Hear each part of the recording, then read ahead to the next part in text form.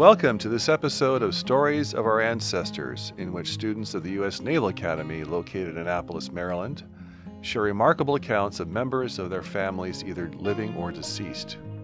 Stories of their triumphs and tragedies and how they fit into the remarkable mosaic of American history and society. With us in the studio today are Captain Bob Q, Lieutenant Terrence Viernes, and myself, Associate Professor Thomas Burgess. As instructors in the Department of History, all three of us have come to know many midshipmen in our time here in Annapolis, but never had the chance until now to hear about their amazing ancestors. In this inaugural episode, we'll listen to three midshipmen talk about relatives who were veterans of major military conflicts that the United States engaged in during the 20th century. From the far-flung and blasted battlefields of Europe, Korea, and Vietnam, each man's journey was equal parts transformative and life-affirming. In our first story, Midshipman Blair Walters talks about her great-uncle, Johnny Walters. Growing up during the Great Depression, he developed an entrepreneurial streak that, along with his own innate, irrepressible spirit, powered him through life. From his early years fixing cars in Pasadena, California, through the beaches of Normandy, and even into the nursing home where he spent the final years of his life. Let's listen.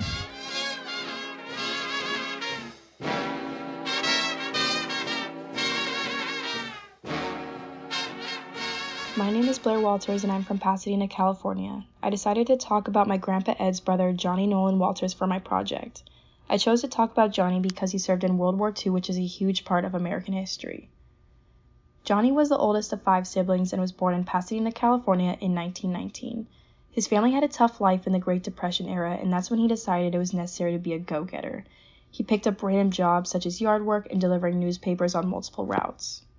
One of his first accomplishments in life was buying his first car at just 14 years old. His neighbor always saw him looking at their Model T Ford in the yard, so he proposed a deal. If Johnny pulled out all the weeds in the yard and had $8, it would be all his. Johnny had saved up his money, did the job, and even put the car back together. His love for cars began then, and he pursued work as a mechanic. Johnny knew that there would be a draft and wanted to get an MOS in the Army he would like. Determined to work with vehicles, he would go to a local Chevrolet dealership while the mechanics were on their lunch break.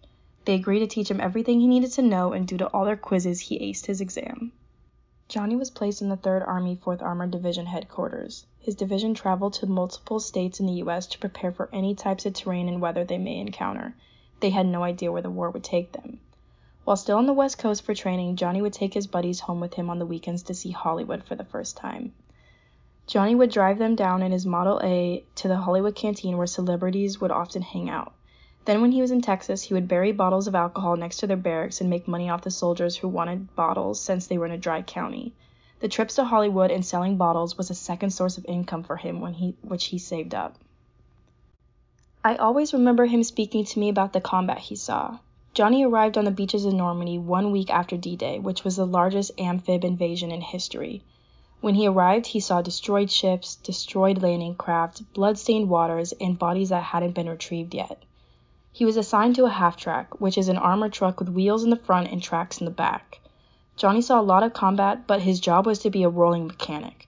When they weren't under fire, which included fixing any vehicles he could, retrieving anything worth saving, or destroying unfixable equipment with explosive charges, that way the Germans couldn't salvage anything.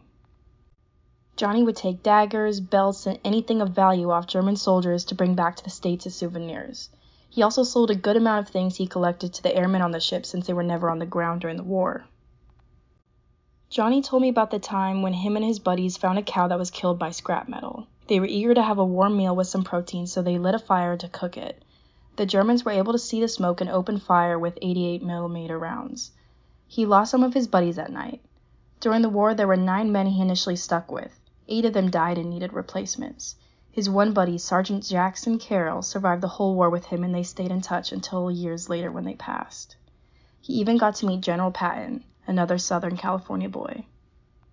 While Johnny was in the service, he would always send his mother money back home as she was a widow and still poor. When he shipped back home to Pasadena after the war, he found out that she had saved everything for him, and it was a small fortune then. With that money, Johnny went on to buy a gas station in Pasadena. Johnny wanted to work for himself because he was a self-made man. Soon after, he also bought the garage behind the gas station to work on cars. Before he knew it, within a few years, he would have multiple gas stations, garages, and used car dealerships. My Grandpa Ed did the same thing after the Korean War, and my father worked in the business with them. We still have Model Ts, Model As, and old gas pumps to this day. I love the passion my family has for the automotive industry, the military, and I hope to pass it down to my family one day. Johnny lived a beautiful life and worked hard to the very end. My favorite story of him when he lived in a convalescent home because he had dementia and needed extra supervision. At 97 years old, he unbolted his windows one evening, hopped out of his room, then walked to the gates surrounding the home. He stood on some boxes and hopped the fence to escape. This happened multiple times and he was always successful. He always had a young soul with a determined attitude. Johnny was a go-getter until the day he died, just like my Grandpa Ed. Growing up with Johnny in my life taught me many lessons since I was a kid. He taught me the importance of hard work and initiative to create the life you wish to live. I appreciate everything he went through because it shows true strength and bravery. He set the example for everyone after him. Being raised in the Walters family has been a true blessing, and I owe it to them to serve my time in the military just like they did. Cause the 5 o'clock whistle never blew. That's a great story, and I really love the fact that Midshipman Walters ended the story about how her great uncle continued to keep that spirit all the way up until his years in the nursing home. The fact that he tried to escape multiple times just cracks me up. Yeah, it's a great story about how the human spirit's untrammeled by all these experiences, war and everything else. He's still pursuing freedom at 97 years old. Yeah, and that instance where he found that cow in the open field and him and his buddies were cooking it and it actually ended up to decimating his friend circle, that's deeply affecting for me because it's so hard for me to picture that happening if I'm on a ship with my other fellow officers and my closest friends, right? Suddenly gone because of a choice I made. That's heavy stuff. Yeah. And the fact that, this generation lived through the Great Depression and then World War II, and then were able to go home and have very successful lives, raise families, businesses, really an incredible story. Yeah, he's pursuing the American dream during and after his military service. He has this entrepreneurial bent even as a serviceman, taking trips to Hollywood and selling alcohol souvenirs to the airmen, the flyboys. And I guess a lot of it was to support his mother, who was a widow, but it turns out that was the seed capital for his business enterprises afterwards. Yeah, it's really encouraging to see that he's able to accomplish both, support his mother back home and then also build a very successful string of businesses for himself. Yeah, it's so interesting now, right? Because even now, with international migration, there's lots of people around the world now who move to different countries and they remit money back to their families back home. This is a huge part of the international economy, and it's interesting to see, Americans during World War II doing something very, very similar with their overseas pay. Thomas, would you like to cue us up for the next story? Sure. In our second story, Midshipman Michael Rakovich relates the surprising story of his grandfather, Bernard Daly, who served in a counterintelligence unit during the Korean War. The war took place in the era of Senator Joseph McCarthy and national fears of communist infiltration of American society. And so it was his unhappy assignment to investigate his fellow soldiers for possible communist sympathies. For now it's goodbye, Maria. I'm off to Korea, far across the sea. It's the same old story. Good morning, good afternoon, and good night to my listeners. This is Michael Rakovich from Jamison, Pennsylvania, and today we will be discussing my very own grandfather, Bernard Daly.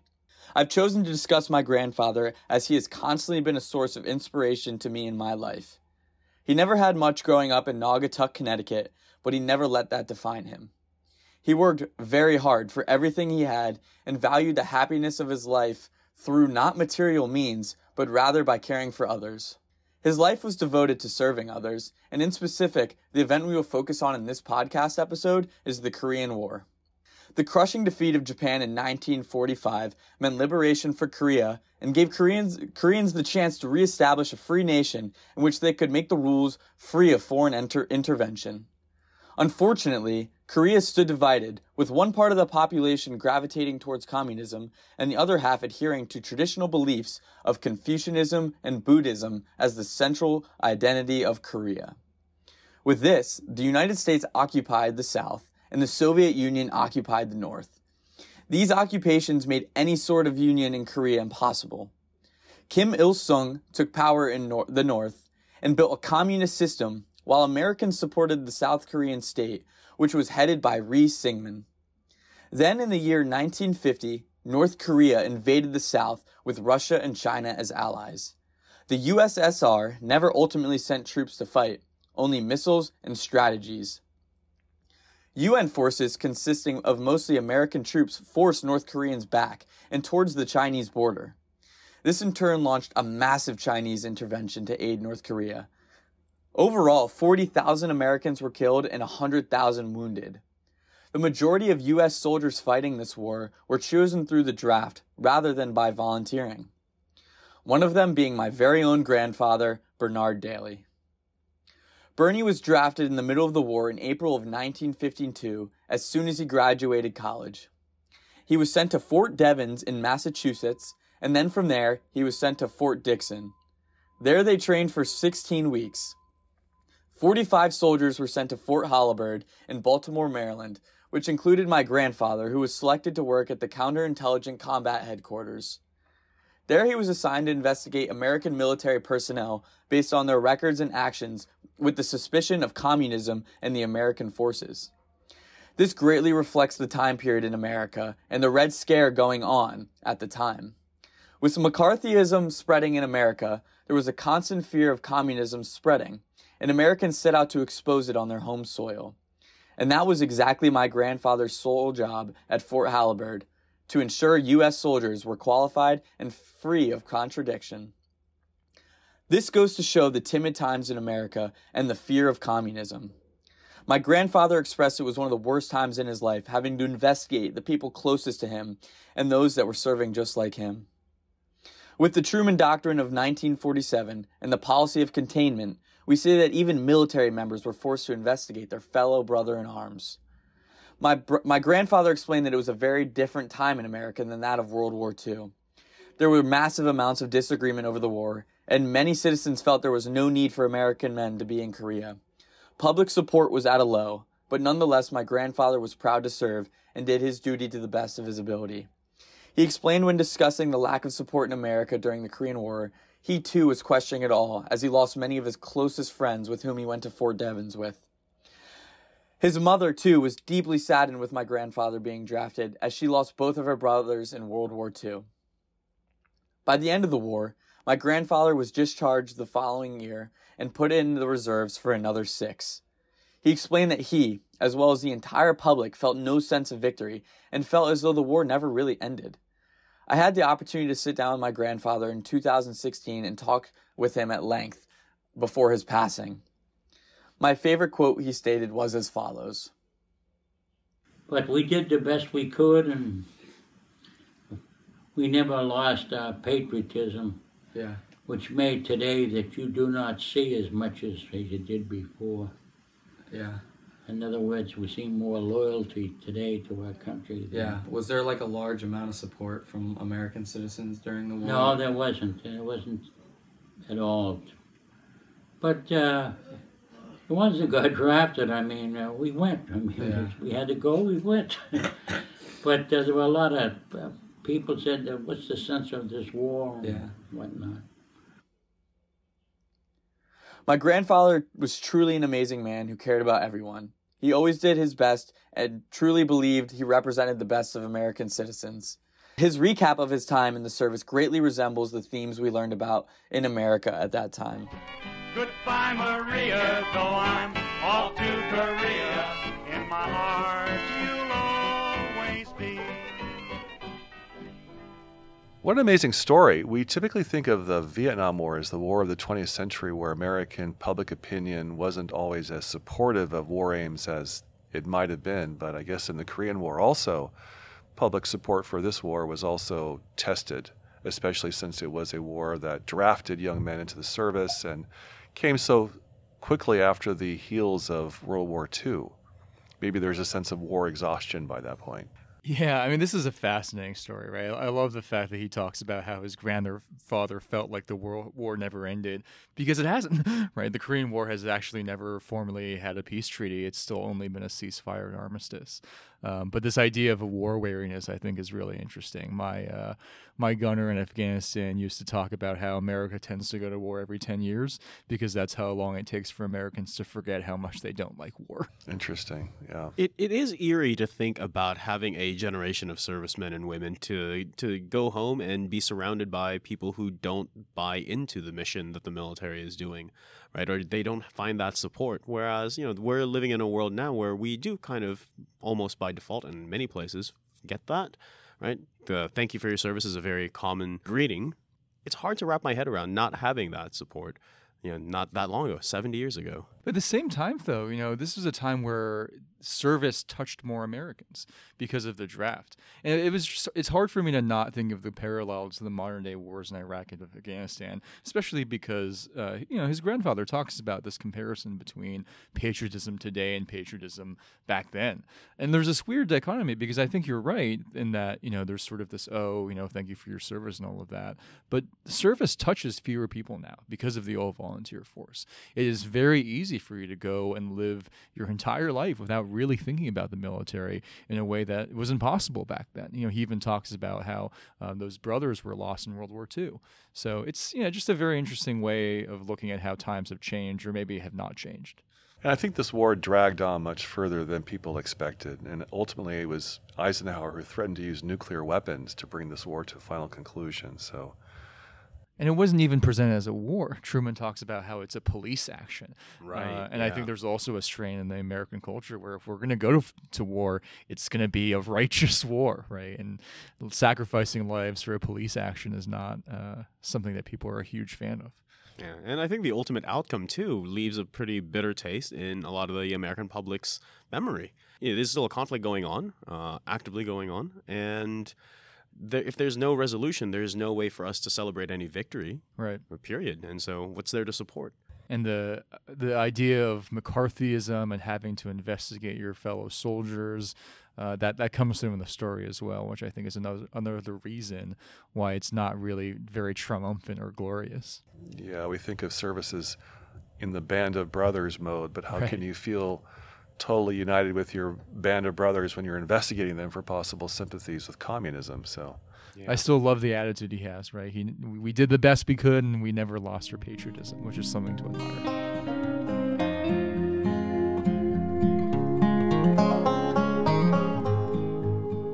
In our final story, Midshipman Jacob Haley recalls the adventures of his grandfather, William Joseph Haley, Jr. The elder Haley's experiences as a Marine Corps infantryman in Vietnam crystallized within him a rugged spirit of self-reliance and strong work ethic. However, his time in service is bracketed by a civilian life defined by misadventure and tough choices.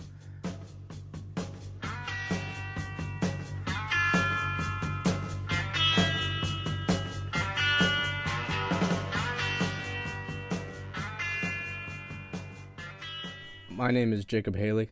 I am a second-class midshipman at the United States Naval Academy, and today I'll be talking about the life of my grandfather, William Joseph Haley, Jr., a recon Marine in the United States Marine Corps during the time of the Vietnam War, as well as a Silver Star recipient. My grandpa was born in Jeffersonville, Indiana, back up in the mountains. He referred to his own mom and dad as hell people who didn't have an education but worked hard. He described his own education as street smarts and wasn't much for school growing up. His own dad was also in the United States Marine Corps and had just returned from fighting in World War II, but was eventually called back to fight in the Korean War. When his dad finally got out, he wound up the kids, threw them in the black Buick, tied all their stuff to the top, and took out west. My grandpa explained this experience as not having a pot to piss in or a window to throw it out, spending the days eating Spam and cold potatoes and powdered milk. His family eventually settled down in Redmond, Washington, where he would spend his high school years. He didn't really care much about school and was more concerned about sports and those of the opposite gender. Following high school, he decided to go into the United States Marine Corps, where he was assigned to 1st Marine Recon, which was then a combined action group that was slightly different than most recon groups at the time. In this case, it was just 4 guys being dropped out in a bush and sent off for months at a time. He spent most of his time in Laos, Cambodia, on the border, where he was met with many life-altering situations. He opened up a little bit about some times and stated that he found out more about his life in Vietnam than anything else, and it is where his motivation and drive to do more following the war came from. He stated that if someone isn't afraid, they're lying to you. He would get hives and would break out. He was scared at so many times. When you are in a tunnel with a flashlight and a .45 and you don't know what is at the other side, it's a scary place to be. As a young boy that probably didn't have a chance to go or do anything if he followed other suits, the Marine Corps changed things around him dramatically, and he would absolutely do it again. He mentioned that the war felt like an endless light at the end of the tunnel that you will never get to. He was fighting to bring the guy next to him back home, and that was all that mattered. Shared that we have conflicts, not wars, and that we don't know the difference. It's all the same. Blood is blood, no matter where you shed it, and every once in a while, you have to send the male herd out to take care of it. Following the war, he got into hunting a lot. He's hunted all over the world, from Siberia, Mongolia, China, Africa, and here at home. And through all those years of being attacked by dangerous animals, the most dangerous animal out there is another man. Hunting was a big part of his life after the war that he took part in. A great story that he shared was that when he was up in Montana by Yellowstone at the Chico Hot Springs, him and 3 buddies were out hunting elk. It was a beautiful evening, sitting with his friends, gazing up at the moon, and saw 4 little figurines popping out, and knew that they had to be big animals. When they got a spotting scope down, sure enough, 4 massive antlers appeared. It took them about a day to get up the mountain by way of snowshoes. As they were going up, they soon realized that there wasn't going to be any time to get back down that night either. Luckily, the men were prepared with blankets, sardines, crackers, and pilot bread to get them through. As prepared as they were, it was just an uncomfortable night. It was the coldest that he had ever been, pissing on the ground and watching it freeze before it hit the ground, in which he made clear and stated that when this does in fact happen, and that when he was one time up north hunting polar bear in negative 60-degree weather, it sure as hell happens. When the 4 elk finally appeared, and they got all 4 of them, they were now met with another problem: how to get them down the mountain. Over the course of the next 3 days, using makeshift sleds transporting the elk down the mountain, the rigorous trip was like none other. While hunting was something that he took part in, there was much more going on at the time. Following the war, he knew that he wanted to do something with his life and needed something to put food on the table. He ended up attending the College of the University of Puget Sound in Washington, where he earned his degree and went back for his master's, becoming the first person in the family tree to not only get a high school diploma, but a college degree as well. Upon completion, he worked for a bank called SailFirst National Bank, as well as started Seattle Northwest and other investment banking companies. His clients were finance institutions and bank credit unions. He spent time running portfolios for investments and running a hedge fund, which he has been doing now for 51 years. During this time, he met his wife and had 3 kids: my dad, William Joseph Haley III, my uncle Jake, and my aunt Kim. He started to climb the ladder of building a family and a monetary side of things, accomplishing what he thought at the time was the most important thing and what everyone needed: money. Raising the kids as best as he could, and now at 72, with a couple of marriages that had failed, realized that there's not much else you can fail at this age, and that if he could go back and do it all over again, he would have done more with the family. Wish he could have had more times with them as he got older. Wish he could have gotten to get to know us more, and hopes to pepper it in over the next couple years. When he is gone, he wants people to remember that while a bastard at time and an asshole, was a good man. As well that having spent so much time following the war, chasing money and the monetary side of life, found out that inevitably money can bring nothing but sadness and loneliness.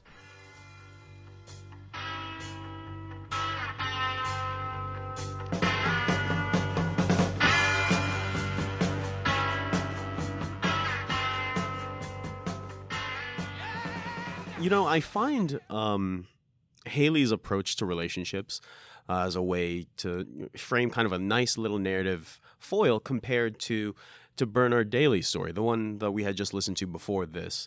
It's well, the way Daly approaches relationships in a warm and positive and welcoming way is in stark comparison with how Haley approaches his priorities, especially as a father and then grandfather, so the patriarch of that little family.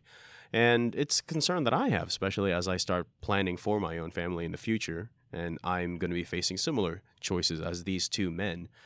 Which path will I be falling on? We all share that military service. We've all seen our fair share of challenges and difficulties, and I don't know if there's a way for me to reliably tell how that's all going to pan out. Well, we always face these questions in life, don't we? How much time to spend with family and how much to invest in our career and so forth. And, these are very human regrets that he may have later in life compared to the heroism of his wartime service. That's quite the juxtaposition. But you have to respect the narrator for giving us sort of the unvarnished perspective here. It's not soft focus. It's very, clear and direct in his presentation. Yeah, this is a really fascinating story. And in some ways, there is an interesting parallel to the story we began with. In that I think for both of these men, their experiences in wartime continue to hang over them, sometimes very tangibly, right? So for Daly, the money that he's able to save up helps set him up for life. But then there does seem to be a sense that some of these experiences were things that Haley came back to throughout his life. And Thomas, I absolutely agree with you, right? I think the fact that he is very honest about his experiences with his grandfather, and then frankly that his grandfather seemed like he was pretty honest about his own life, right? Now that he's nearing his final years, the fact that he says that he wants his family to remember that even though he was an asshole sometimes, right, that he was a good man, and that his heart was in the right place, even if sometimes he was a little bit rough around the edges. And I think there's a degree of honesty that I really respect with that. That redemptive arc is actually really precious, and it's definitely worth acknowledging, especially in a story that is as can be as grim as this one. Right, because no one's perfect. Right? Yeah, people make mistakes. Absolutely. And we all have grandparents, I would imagine, that have had some regrets in life, whether expressed to their grandchildren or not. And in this case, there's a certain rapport between him and his grandfather, where his grandfather can describe himself in this fashion, but still know that his grandson respects him. Absolutely. And I hope it would be nice to think that the process of recording this podcast helped them a little bit. From Captain Q and Lieutenant Viernus and myself, thanks for joining us in these stories of our ancestors. We hope you will join us next time.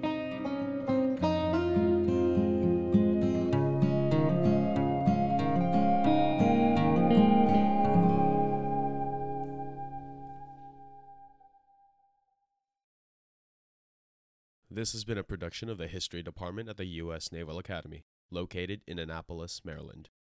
If you enjoy our programs, please let us know, as we'd love to hear your thoughts. You can reach us on Twitter and Instagram at USNA History, and our email is historyproductions-group@usna.edu. For more information about the History Department at the Naval Academy, please visit usna.edu/history.